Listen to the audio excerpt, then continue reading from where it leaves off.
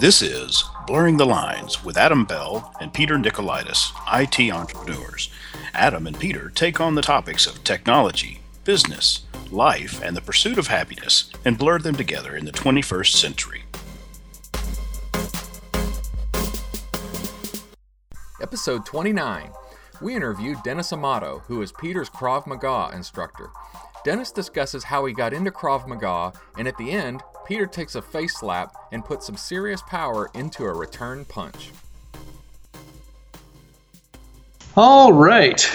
Good afternoon, good evening, good morning, whatever it happens to be, where you are when you're listening to this.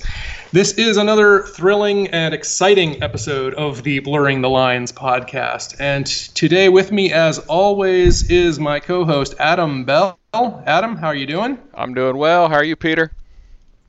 I am wonderful, and apologies in advance if the audio is a little weird today, because we are not in our normal recording setup. I am in my Krav Maga school, and today we have a special guest. This is my Krav Maga instructor, Dennis Amato. Dennis, thank you very much for joining us. Thank you for coming, Peter. So we wanted to talk, as I have mentioned, this podcast is about, I like to think of it as the work-life balance and the lines between the two. And we call it blurring the lines because, especially if you own your own business, the line between business and personal often blurs. Yeah. And for me, this is not just, for me, this is like, for you, this is business. For me, this is personal. It's a hobby. And so anyway, we're going to dive into all kinds of different things. But again, thank you for joining us. People who have been listening to the podcast for some time know that we have already touched on Krav Maga once before. I did an episode, and I didn't run it by you first. No problem. Try not to take any liberties, but one of your black belts did say that he thought I covered all of the major points and did well. Fantastic. So if I'm in trouble, I blame Ed. So I wanted to start off and say, why did you start Krav Maga, and was this your first martial practice?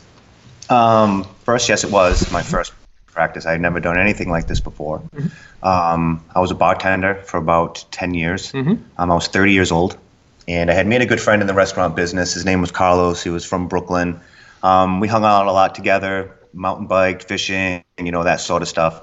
And one day I was like, Carlos, I never learned how to fight. And I knew we had a boxing background, so I was like, why don't you teach me how to box? So we went to Olympia Sports, bought those boxing gloves. We went to my house out in the backyard, and he proceeded to beat the bag out of me. So I'm very competitive, and that night at work, or it was a couple nights later, I was still very sore in the ribs, and I was working behind the bar, and I was making a drink, and I must have winced or something, and a guy at the bar had asked what was going on, and I told him the story, and he said, well, I got a friend of mine who's opening this Israeli street fighting gym. He's like, he's a former Marine, he's a police officer, he did Taekwondo, and he's opening up a school. I'm going to be his first member. Would you want to join? And I'm like, I just want to beat up Carlos. If I can learn this fast, I'm like, I am in. So I started taking classes and immediately fell in love with it. Mm-hmm. And he wasn't doing well. It was the first school in New England. No one knew what it was. Mm-hmm. And I was bartending. I was making good money. And I wasn't good enough yet to quit. It was only a few months in, so I was kind of feed him a little money here and there to pay his bills. And before you know it, he asked me to become a partner because I was financially invested in it a little bit, and sent me away to the instructor course. I had zero experience. I had 2 months of Krav Maga. Okay. It was 10 days, 8 hours a day, with a bunch of school owners that had 20, 25 years of martial arts experience. Okay. But none of them did Krav Maga. Right. I did it for 2 months, and I had no martial arts experience before that. And when we were training together and sparring and doing certain things, I'm certainly not saying I was dominating anybody, but to be able to hold my own in a situation for people that train their whole life, I was sold. Mm-hmm.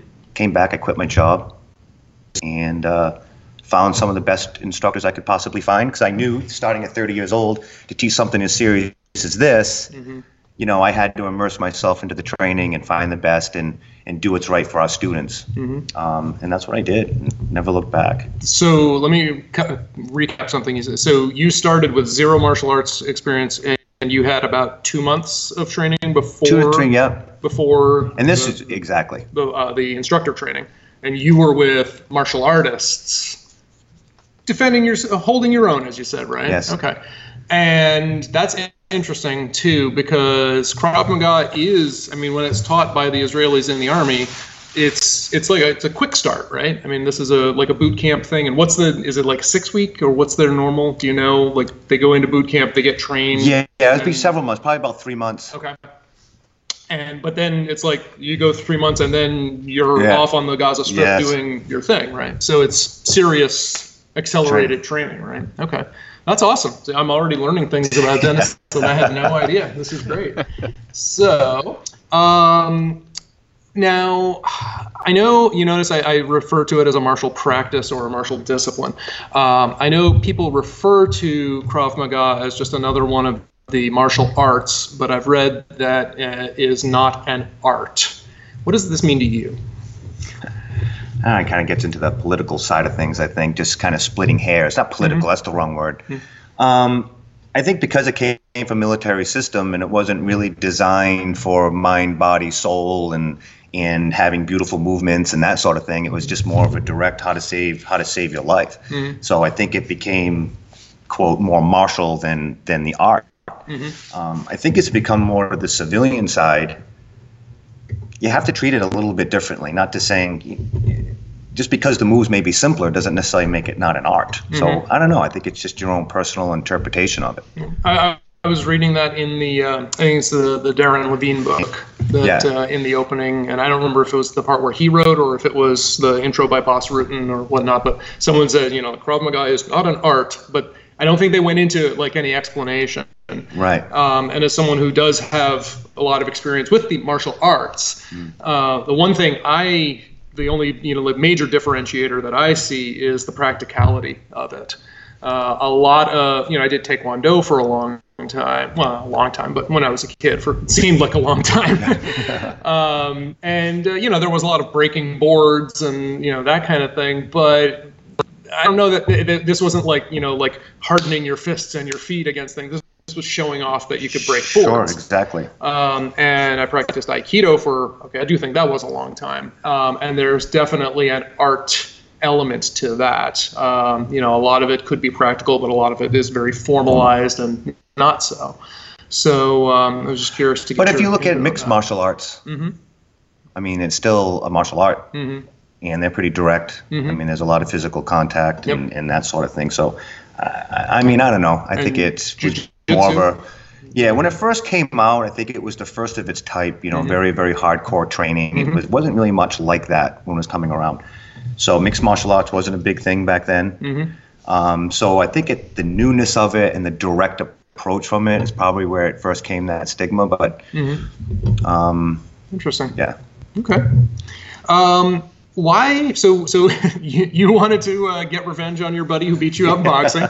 I've told you and I've told our listeners the story as to why I wanted to get involved. I had a close call. Fortunately, it was just a close call, but I felt like I didn't like the position that I was in, and I felt like I would have had no advantage had things been just a little bit different. But why would anybody want to practice Krav Maga?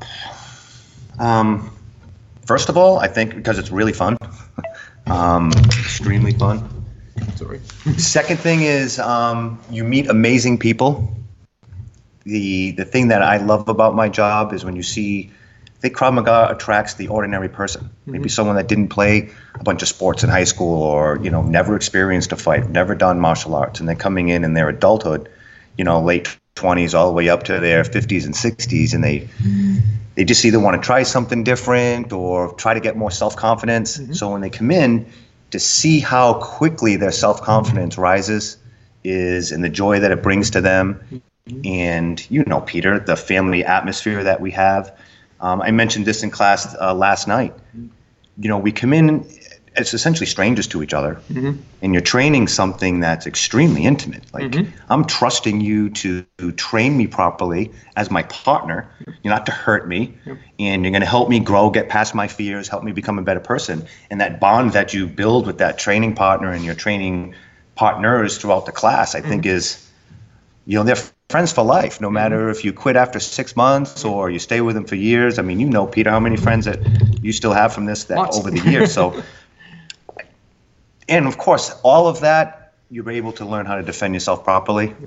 And even if you look at that as a secondary benefit, Mm-hmm. you get all these other things, and at the same time, you're learning valuable self-defense skills that actually work. There you go. Maybe some people don't feel like they need that, Yep. but they can get all those other things, and at the same time, still walk out of here safer.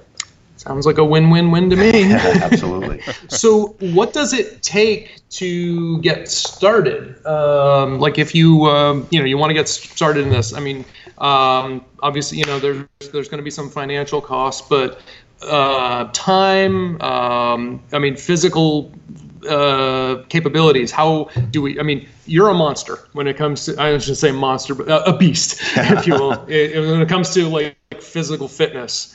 I think I'm in pretty good shape. I still, to this day, have been training with you for going on 5 years. Yes. I still, love and fear every time I get to work with you directly because, you are such a monster as far as that. Do people have to be in awesome shape when they first walk in the door? No, that's our job. Mm-hmm. Krav Maga is designed so everybody can do it. Everybody. Mm-hmm. Regardless of their size, strength, or athletic ability. That's first and foremost. That's the first criteria of Krav Maga. So, of course, and it's simple to get started. Most places, I know what we do, we offer 2 free classes. Mm-hmm. The first one is for first-timers only. It's a semi-private class. Yep. And you come in with people with the same amount of experience as yourself, Mm-hmm. and you learn all of the basics. So now you come back to your group class, you already know what you're doing, Mm-hmm. and you're able to follow along. Now your progression's going to be slow. Yep. If you're not in phenomenal shape, you're going to just be moving at a little slower pace. Mm-hmm. But as the weeks go by and the days go by, as you know, it happens very, very quickly. Mm-hmm. You get into fantastic shape. You almost notice it immediately Yep. because of the way that we train. It's so dynamic and explosive. Yep. Yes, of course, everybody can do it. And financially, I think it ranges anywhere from $100 to $160 a month, depending on where you're looking. Yep. It's a And night out. don't- It's a night out to dinner. Right. I was going to say, we're a few beers too many. You never know. Exactly. So, and don't hold back. I want you to talk about our school. Sure. Yeah. This is, Okay. I don't. You know me. consider I'm this- very humbled. I understand, but I have not trained at a lot of other Krav Maga schools. In fact, I've not trained at any other Krav Maga schools, but I've trained at a number of martial arts schools in different places and stuff. And I have obviously a very high opinion of ours. So don't. This isn't obviously it's not a big marketing pitch, but don't hold back. Okay, sure. Tell us about how we do things here. Sure. So physically, not so much. Financially, that's not a huge commitment. You're talking a few bucks a day, Yes, if you exactly. average it out like that. What about time frame? Like how much? Give yourself 2 classes a week. Mm-hmm. 2 hours. Yep. Now, of course, you got to get here and go back, but you give yourself those 2 hours a week on a relatively consistent basis. Mm-hmm. There's going to be some weeks where you can't make it. Yep. There's going to be some weeks where you might be able to take an extra day, Mm-hmm. but for the most part, that 2 days a week, you're going to be right on course of getting into great shape. You're going to see everything you need to see to be able to grow and progress. You need to enjoy your life and go out and do other things and go to the gym and spend time at home with your family and, you travel. So I think people feel like they have to come 5 days a week, and it puts a lot of stress on them. The simplicity behind Krav Maga is what makes it so effective. Mm-hmm. You're able to remember it. So 2 times a week, you're going to be fantastic. Awesome. That's not a huge commitment. Not at all. Not a huge commitment at all. So I don't know if you get this question a lot, but I guess we just sort of just touched on this. But do you get asked, well, how long does it take to get good? If I'm coming in 2 times a week, how long is it going to be before I get good? Do you get that at all? I've been training for all the time. I've been training for 17 years, and I'm waiting to get good. it depends on what you consider good and what your goal is to get out of it. If it's just to get into shape and you want into great shape, it can happen very, very quickly. If you're looking to really defend yourself in a real life violent encounter, it takes time. It doesn't take that much time to learn how to throw a punch, but be able to how to deal with the stress and someone coming after you, and the fight or flight takes over your body, and understanding the mindset of an attacker, and it just takes experience and time and training, and putting yourself through difficult times during your training to see how your body responds. You can't put yourself through that in a short period of time because you don't quite know the techniques yet. So it's a diminishing skill. So it's a lifelong. You keep going and keep going. So that's my opinion on that. Now, there are a number of international Krav Maga organizations. Briefly, without getting too much detail, why Alpha? What does that organization have? What drew you to them? Sam was my original instructor. Sam today is the founder of Alpha Krav Maga. Without getting too political, when I started Krav Maga 17 years ago, there was only one Krav Maga organization, and it was Krav Maga Worldwide. And you weren't allowed to teach Krav Maga unless you went through them. It was actually a franchised thing, and you couldn't teach Krav Maga without being licensed through them. So I was one of the first instructors on the East Coast. I think my number was 13. Lucky number 13. On the whole east side of the country. And Sam was my original instructor. He was born and raised in Israel. He fought in the Lebanon War. He was one of the youngest Krav Maga black belts ever made. Real life experience, almost fought every day of his life. So I just learned a tremendous amount for him. And then, without getting too political, the other Krav Maga organizations were able to start opening their own schools. A lot of people had split. And then I just followed him. Cool. I have hear similar stories. I trained for a long time in Aikido. And after the founder of Aikido passed away, all of his top students essentially fractured and spun off and did many splinters and stuff. So it seems like a common thing. Like once the founder is gone, there's a little bit of shakiness, and then other people start rising up to sort of like take the lead. But in some ways I like that, but it always seems a little disappointing, it's very disappointing. And not growing up and being in martial arts my whole life until I was late in my 30s, I never really understood the egos that went on, the politics that went on, and it is disappointing. When Emi Lichtenfeld, the founder of Krav Maga, before he died, he wanted to give the world a gift, and so one may walk in peace, the gift of safety. So he wanted to spread Krav Maga to the world, and again, he had his top. One of them was Darren Levine, and he had EL, who were their top students, to be able to spread it. And then once that started happening, now it becomes political. So everyone starts setting up their own. And what separates my organization from your organization? Techniques. Krav Maga is not about techniques to a certain degree. It's principles based. Okay, if it works, if you defend one way and I defend another way, and it's my natural instinct to do it some way, and it works that way, why is one better than the other? Right. That's not really what Emi intended. So, that is the sad part of it. On the bright side of it, there's a lot of people practicing Krav Maga. It's well known, so there's a lot of people that are spreading the Krav Maga, which is good. It's just making sure that it's authentic. Cool. All right. Well, while we're on this topic, then, why Alpha Krav Maga Boston? Tell us what's unique to us. What's so special about us? I mean, I tell people when people ask me that, why do you train here? They ask me, like, why don't you train this place right down the street, from where I live? And I say, well, I started here. This is where it was, and I'm drawn to the people and to the instructors. What would you say? What do we have here to offer that you might not find somewhere else? Well, first, I really believe that I was blessed to have some of the best coaches that you could find in the world. And they were able to take me under their wing and gave me an awful lot of knowledge. I care extremely about my members, and it's never about me. I never want to instill a false sense of security in our students. I want to make sure they understand the difference between training and reality. If you're not coming to the school, if you're not training for whatever reason, we're calling you and finding out why. I don't want your money if you're not coming. It's our responsibility to make it fun, to make sure that you continue to grow, that you're making sure that you're hitting your goals. We'll go over your goals together. I'll do side workouts with you to help you do things at home. It's just more of, we're a family. You come into Alpha Krav Maga Boston, you become part of our family, and it's, we care about each other in training and outside of training. So I think that's one major difference. So in a nutshell, describe, and like I said, I've given my perspective in a previous podcast, but in a nutshell, what is the training like? How does it compare to something, if people have no experience with Krav Maga, how is it compared to something that they may have seen or may have practiced, like wrestling or karate? How would you compare it, or how can you describe the training?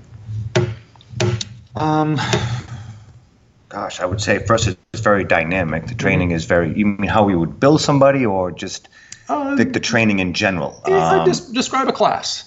And I know no two classes are the same, so I know that's tricky, even from Thursday at noon to Thursday at 8. What we try to do is first of all, is Krav Maga is based on simple movements. So if we can have one movement that can defend 15 different attacks, let's practice that movement over and over and over again in a variety of situations. So you can retain these things under stress. So what we would do in a typical class is, of course, you get warmed up. We want to make sure that you're sweating a little bit, and that could consist of calisthenics or shadow boxing, some review of what we did in the last class. And then we'll get to pad work. We'll get you hitting something, getting you feeling how to generate power, work on speed, you work on targeting, depending on what types of pads we're hitting. So you're practicing your strikes. I mean, Krav Maga being a predominantly striking system, we have to know how to hit, how to hit hard, where to hit. So we'll be practicing that. Of course, the fatigue starts to happen. And that's your first step of experience a little bit of stress, especially in a beginner class, is just what starts happening to your fine motor skills when your heart rate is above a certain amount. And being able to push through that and, ingrain that fighting spirit in you while you're still getting good technique. And then from there, we might do some targeting to the body. Get used to making light contact to somebody else. If you're a normal human being, you may have never hit another human being. And if you're practicing real life self-defense, you have to understand how to hit another human being.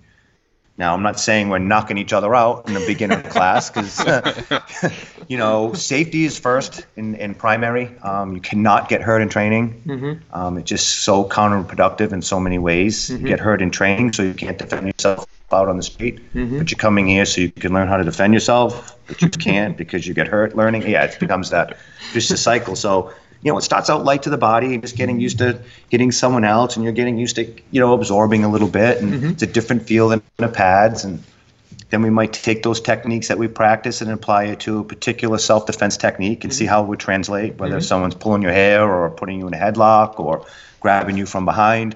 How did those moves we've practiced all class going to translate into that self-defense technique?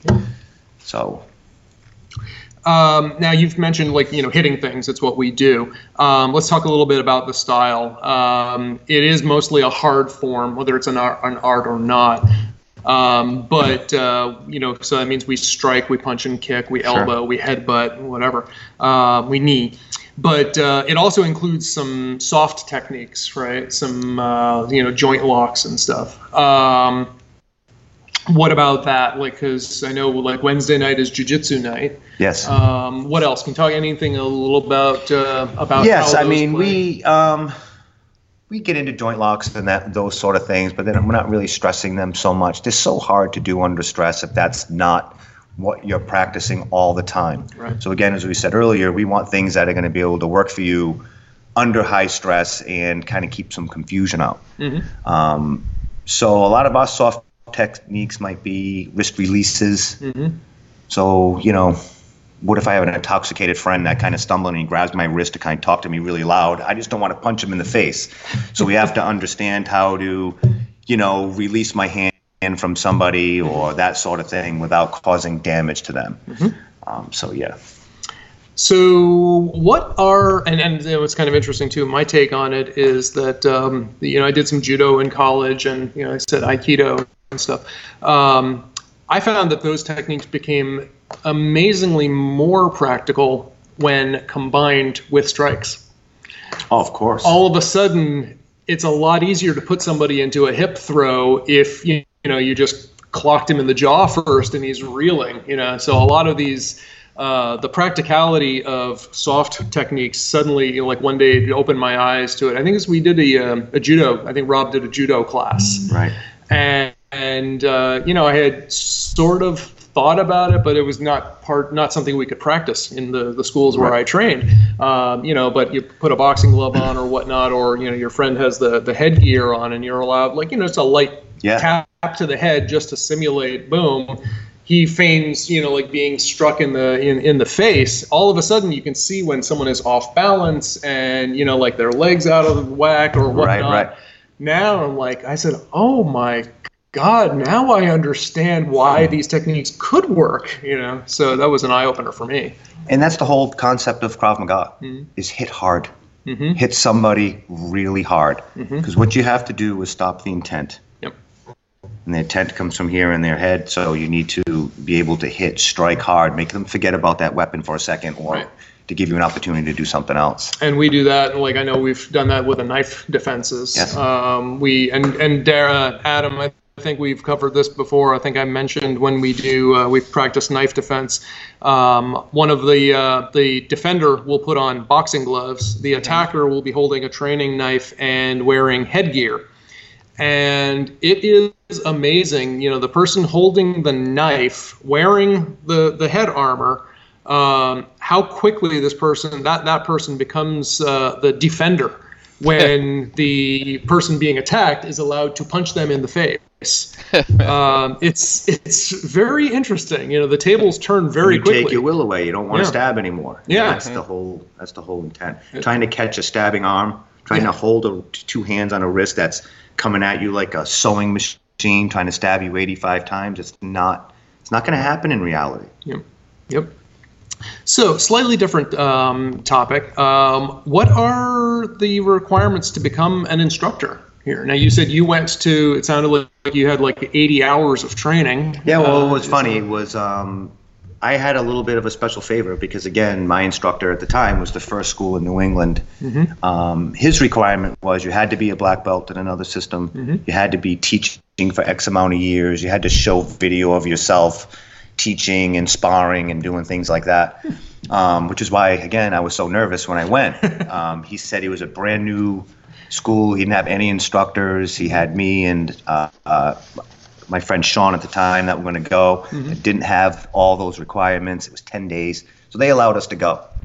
Yeah. Now it's, for me personally, I think you should be at least a blue belt in Krav. To have those 4 or 5 years under your 3 years or so underneath you to be able to really understand what you're teaching. Because it's one thing to be able to teach someone how to throw a punch, but there's so many nuances and things that you have to be able to teach someone reality.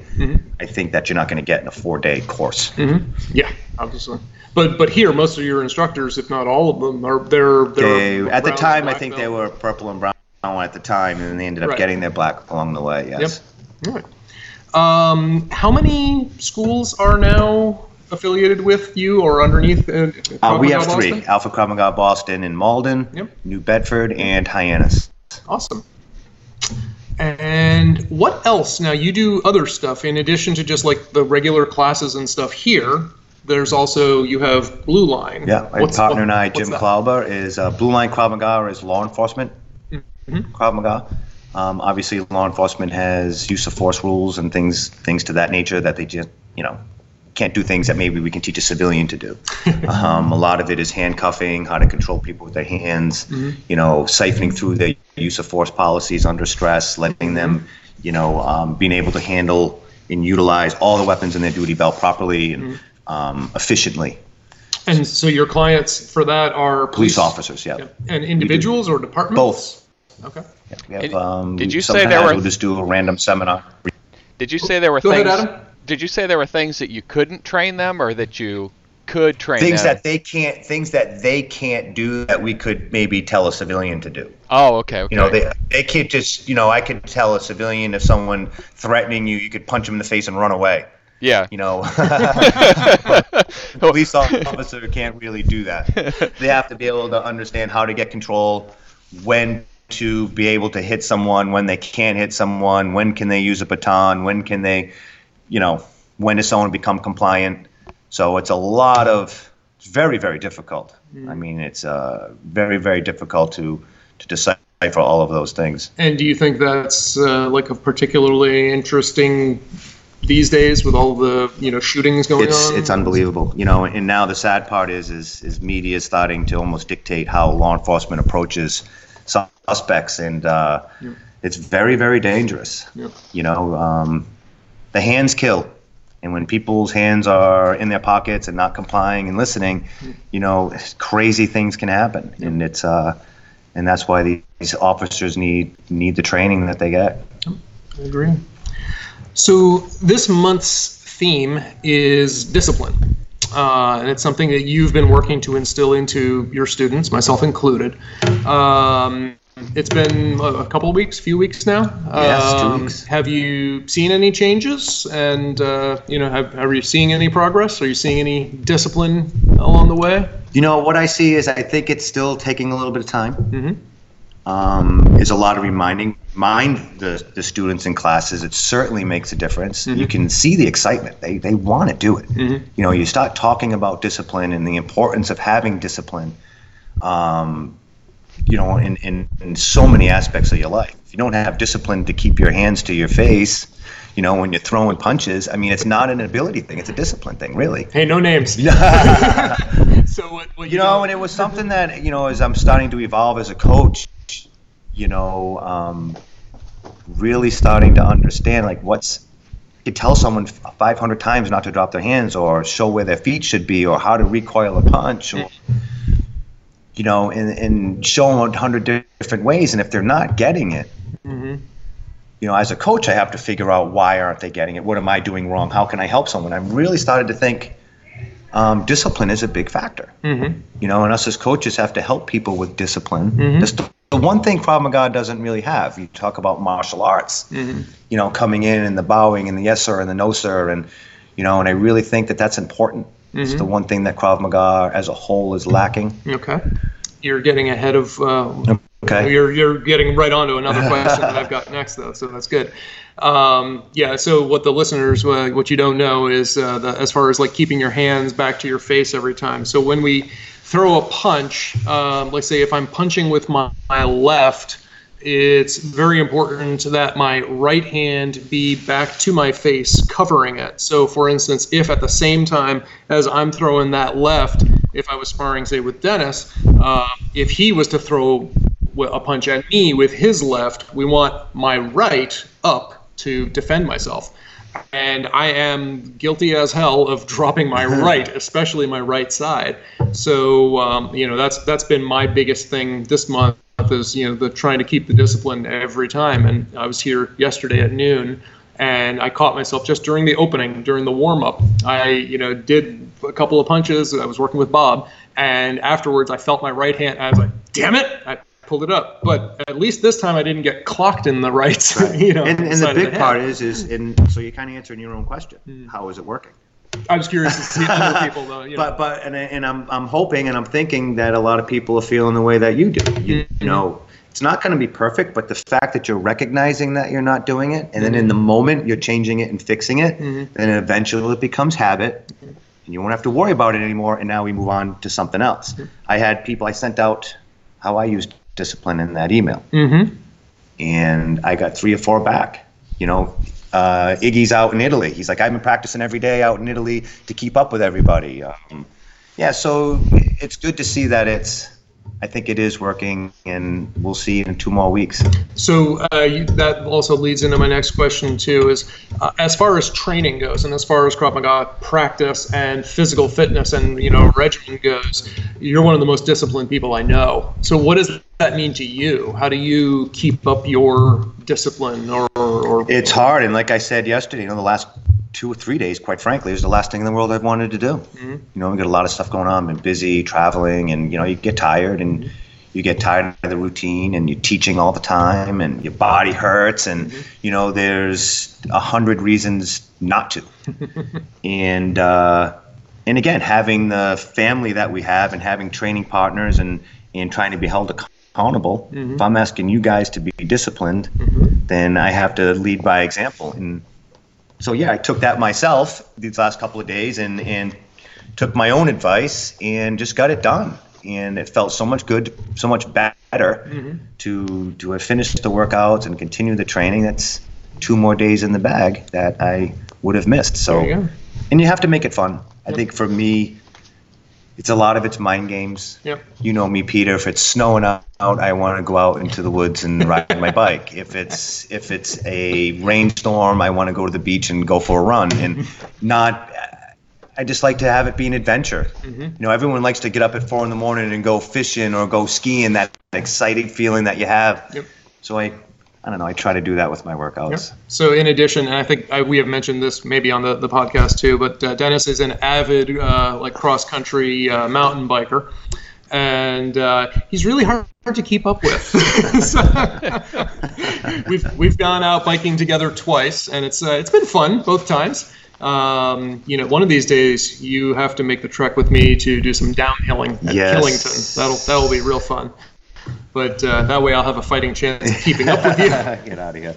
So another question that I'm sure you must get, and have you ever had to, and I quote, use it on the street? I started so late, 30 years old, married, started to own my own business. I just never put myself into that situation as I started to know. I wish I had known it sooner.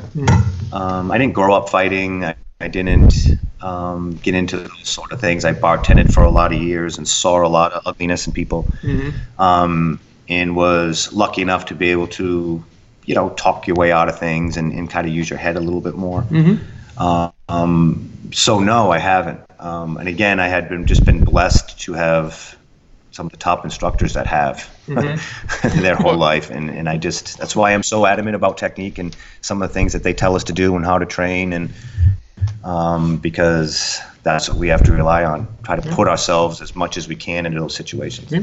What about? Adam, do you have a question? Yeah. What about? Wasn't it Tony, the guy who taught you to box? Carlos, yeah. Carlos, did he get a little lesson later?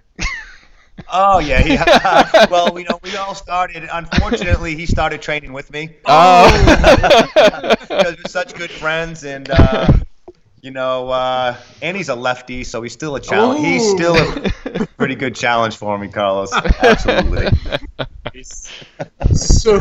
So what is, you're an instructor. From me, like I always see like where I'm heading to is I always try to set like my goals in the future. I see myself somewhere between where I am now and where you are,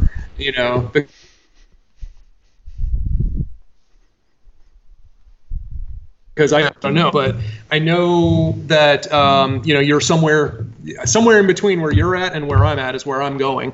And so I'm wondering, what is your next step? Like, what rank are you right now? Even? Well, I have a couple of different different Krav organizations because I've been with a couple of different ones before Sam started Alpha. Right. So what's your next step, or what are you working towards? With Alpha, I'm going for my second. I already have a second with Krav Universal. And again, for me, second degree black belt, correct. Yep. I feel a lot like you. When I first started Krav and I saw my instructors, again, Krav was so new that some of my originals weren't quite black belt yet. They were brown belt. Ernie Kirk was a brown belt when I first met him. And I saw him move and the stuff that he was able to do. And I'm like, I can't wait till I'm a brown belt. It wasn't even a black belt. I'm like, I can't wait till I'm a brown belt in Krav Maga. I'm going to be awesome. And I don't know, I've never felt I ever achieved that type of ability. As I started to get closer and closer and closer to it, I'm like, man, I never felt I was Ernie or Sam and I just kept working harder and harder. And I think that's why I never took my black belt test for so long. I did all the trainings. I would test but never go for the rank, just for the training part of it. Never felt worthy of it. So this time I'm shooting for my second with Sam, and that's going to be coming up in January. Excellent. Yeah. All right. Will that be here, out there? Where? That'll be out there. Okay.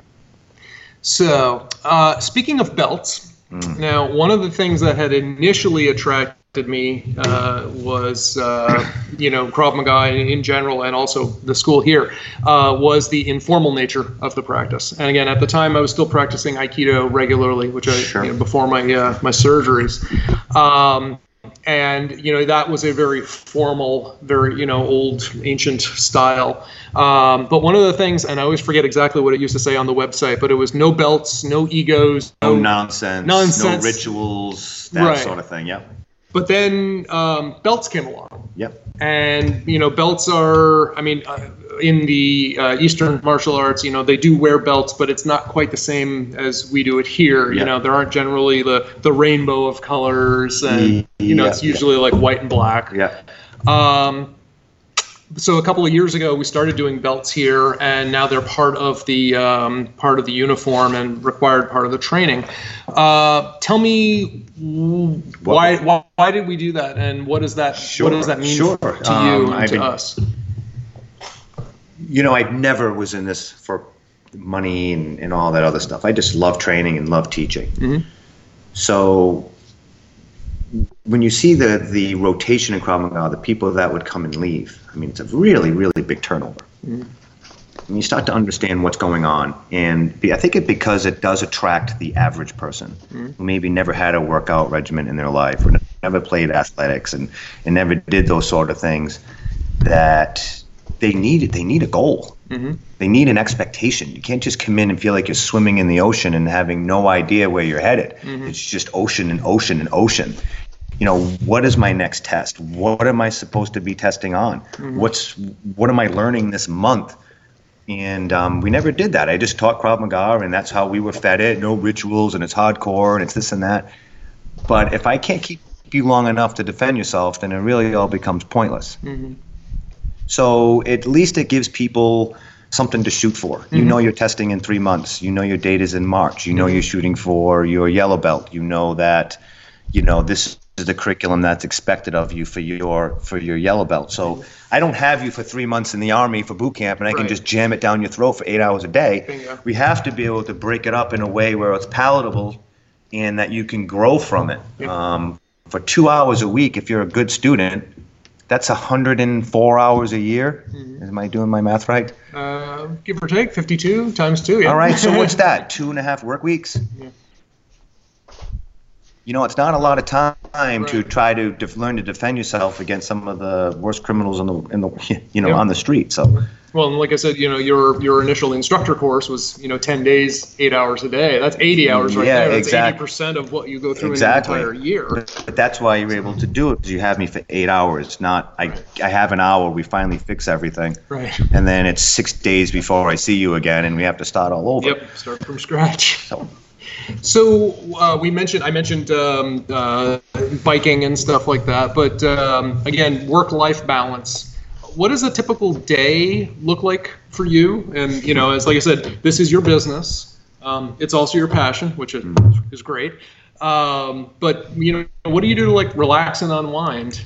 And don't tell me it's a run on the beach. Fortunately, it is. It's I like to go mountain biking. Yep.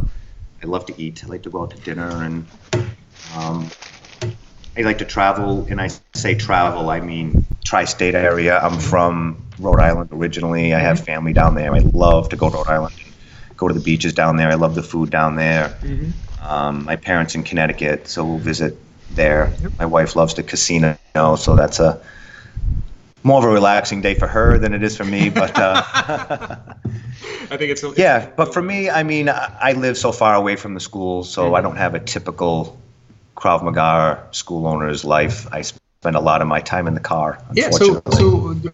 So how far? What's your commute on average? With traffic. With traffic, it's 2 hours. Yeah, so it really, so I have to leave it. I'll leave at 4 a.m. just to beat the traffic, so I can come in and train. And my last class will be at 7:30 at night, so puts in for a long day. And you've been doing that for how many years? Well, we've been here in Malden almost 10. Yeah, almost 10.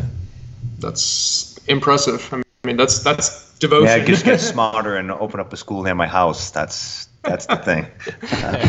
As long as you still come back here so I can train. Right, exactly. That's totally cool. So, cool. Anything, Adam, any questions for Dennis or anything that we didn't touch on that you wanted me to address? Well, one of the things that, of course, I've never been in Krav Maga. I did Taekwondo when I was a kid, but I mean, that doesn't really count now, 40 years later, or I guess not that many years. But one of the things that when we talked about on the earlier podcast that Peter mentioned was, if you see a shady guy on one side of the street, going to the other side, not going out there to prove that you can kick that guy's butt. Oh my goodness, absolutely. And this is some of the things, most of the people that have come in here have never been in a fight in their life. Mm-hmm. And some of these other people, they grew up their whole life fighting. So no, I mean, avoidance is the safest method. I mean, it's not about egos. Swallow your pride and walk away. Mm-hmm. Walk to the other side. Yeah, exactly. I mean, just you see a group of people down an alley, then go the long way around. Those sort of. It's like, I know I mentioned this on the previous episode, but when I was reading the Jeff Thompson book, Watch Your Back. Yeah, yes. How I was thinking the exact same thing. I was reading in the opening paragraph, he was talking about this woman had started training in karate because when she would go home at night alone through the park, she was afraid. But after taking some self-defense classes, she says, I'm not so afraid when I'm going through the park alone at night anymore. At which I was saying, why the hell are you going through the park alone at night? And he said in the next thing, he says, now, if this was an accurate, a good self-defense school, they would teach you, don't do that. Don't put yourself in potential harm's way. Adam, and kind of go a little further on what you were saying, especially with our women's only classes, and we'll bring this up in our regular classes, is we'll give some weekly drills, some homework. Mm-hmm. And we do this a lot with our women, is for the first week, you become a self-stalker. Mm-hmm. And what that means is if you were stalking you and, where are you most vulnerable? Now, for example, that woman was saying she feels that walking through the park every night. And she's at 6 o'clock in the park every night. She knows she's feeling vulnerable. So this is a time when something could happen. So for a week, you start to just become a self-stalker and realize what your habits are and when you're most vulnerable. And then you can start to make changes on those areas. What could you do differently? Mm-hmm. The second week is you start stalking other people. Now, in a sense, that is like if you're standing in line or you're walking down the street, like who would you attack and why? Mm-hmm. Now, obviously, you don't act upon it, but you just start.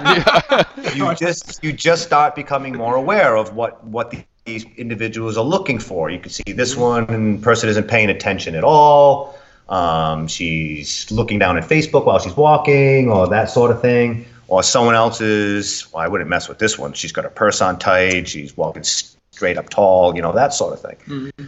So it gets you. And then like the third week would be every room you're in for a week is pick 5 weapons that you could use, improvised weapons if something were to happen. Mm-hmm. And not just say, I would use this, I don't know, if you're in a restaurant, I'm going to use this napkin holder. You're going to say, I'm going to pick up this napkin holder and I would do this with it. Or I take this bowl of soup and I would throw it in someone's face. Or some rooms become harder than others. Mm-hmm.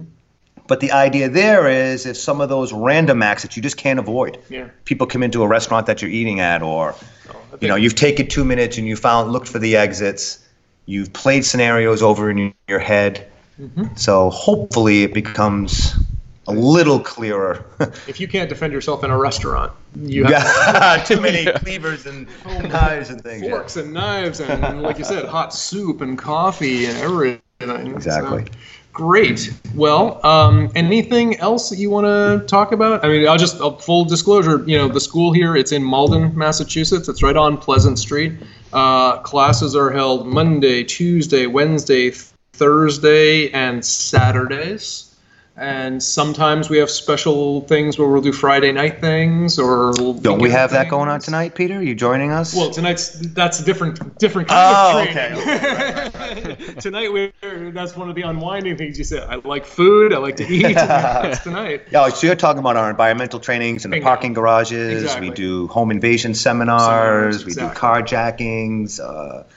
Carjacking seminars, I should say. Well, that's week 5. Week 5. Carjacking. After you've learned how to stalk people, now let's go jack a Tesla.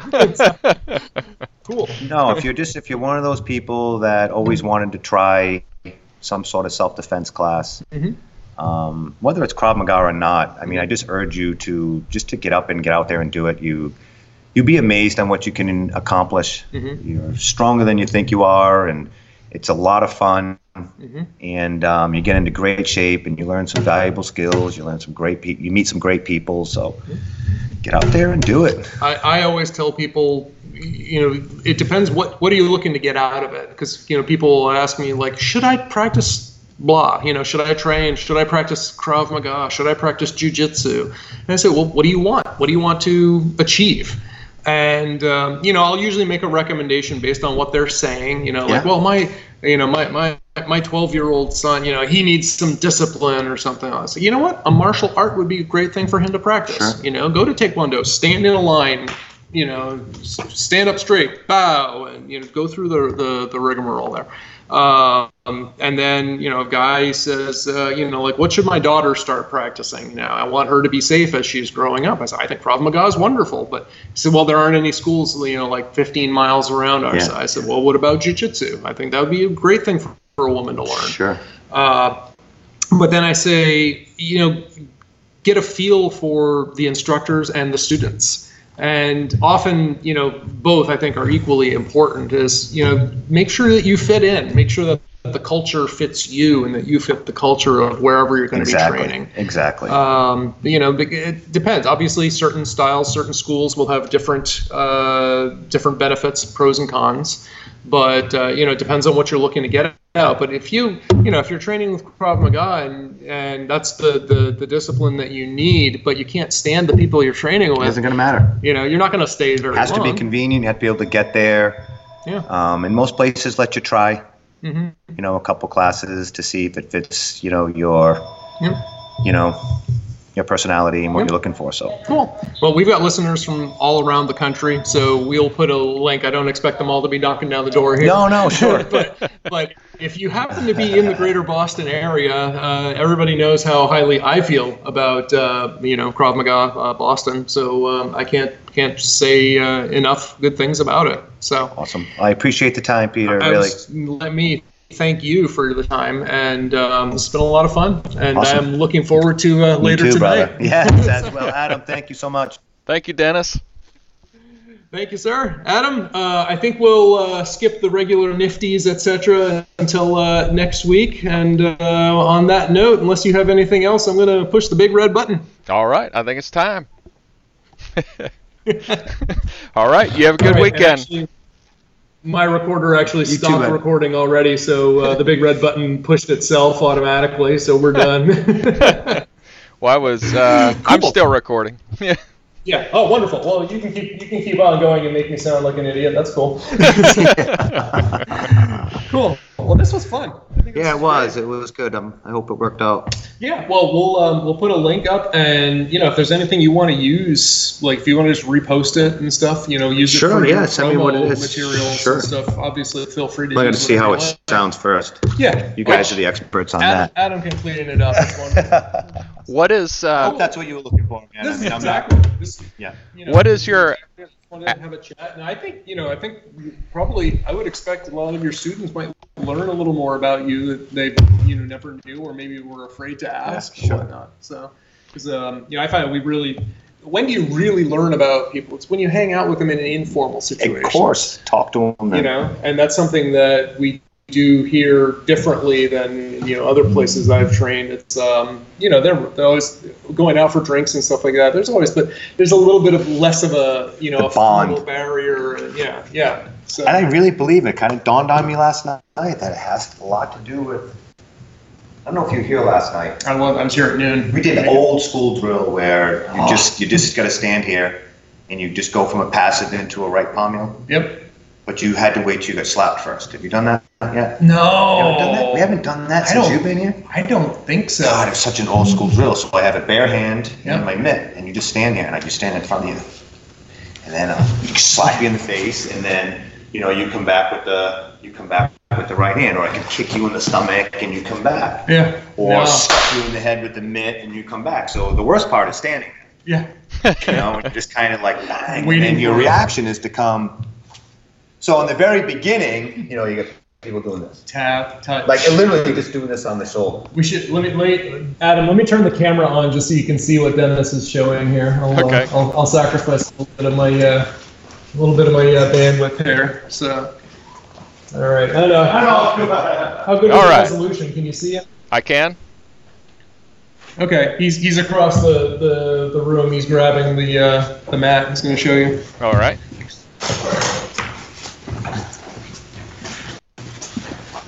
How far can he see me? I don't know. Can you see us? Yeah, I can see both of you. Can you see me from here? Yes.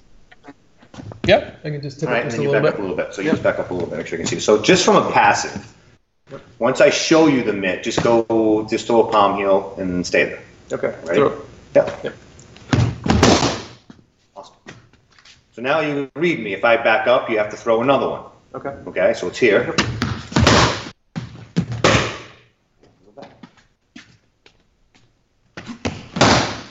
So what you can start feeling is the old Flintstones, you run in place.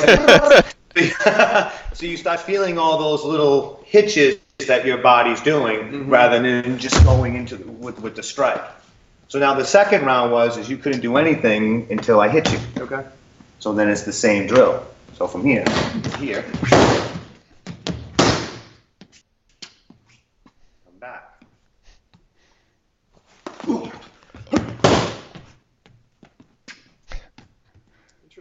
Yeah, and you go hands to the face, and then you go.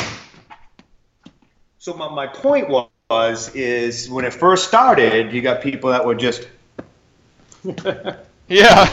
So I went into that whole thing about how martial arts is about respect and respecting each other and having trust because we're pretty much strangers, and now I'm allowing someone to stand here and slap me, trusting that they're not going to knock my teeth out. And you're doing it in a way where you're trying to make me stronger and a better person. And it's such an intimate thing that two strangers are essentially doing to each other. Yeah.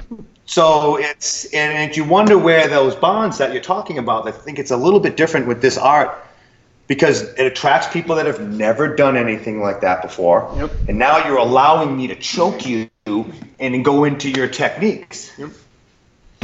And it's a very... Yeah, you build bonds with people that.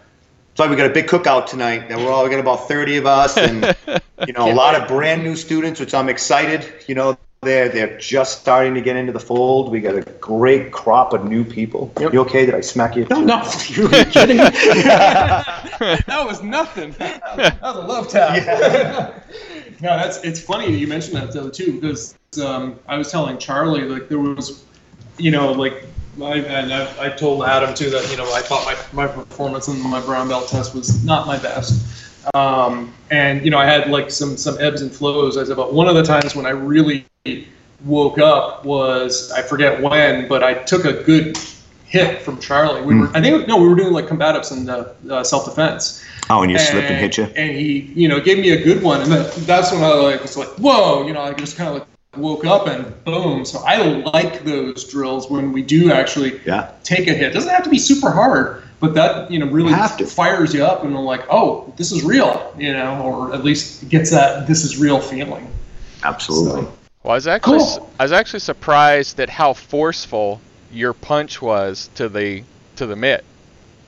I mean, obviously I didn't think it would be love taps, but yeah. Oh, you can hit. Oh yeah. Yeah.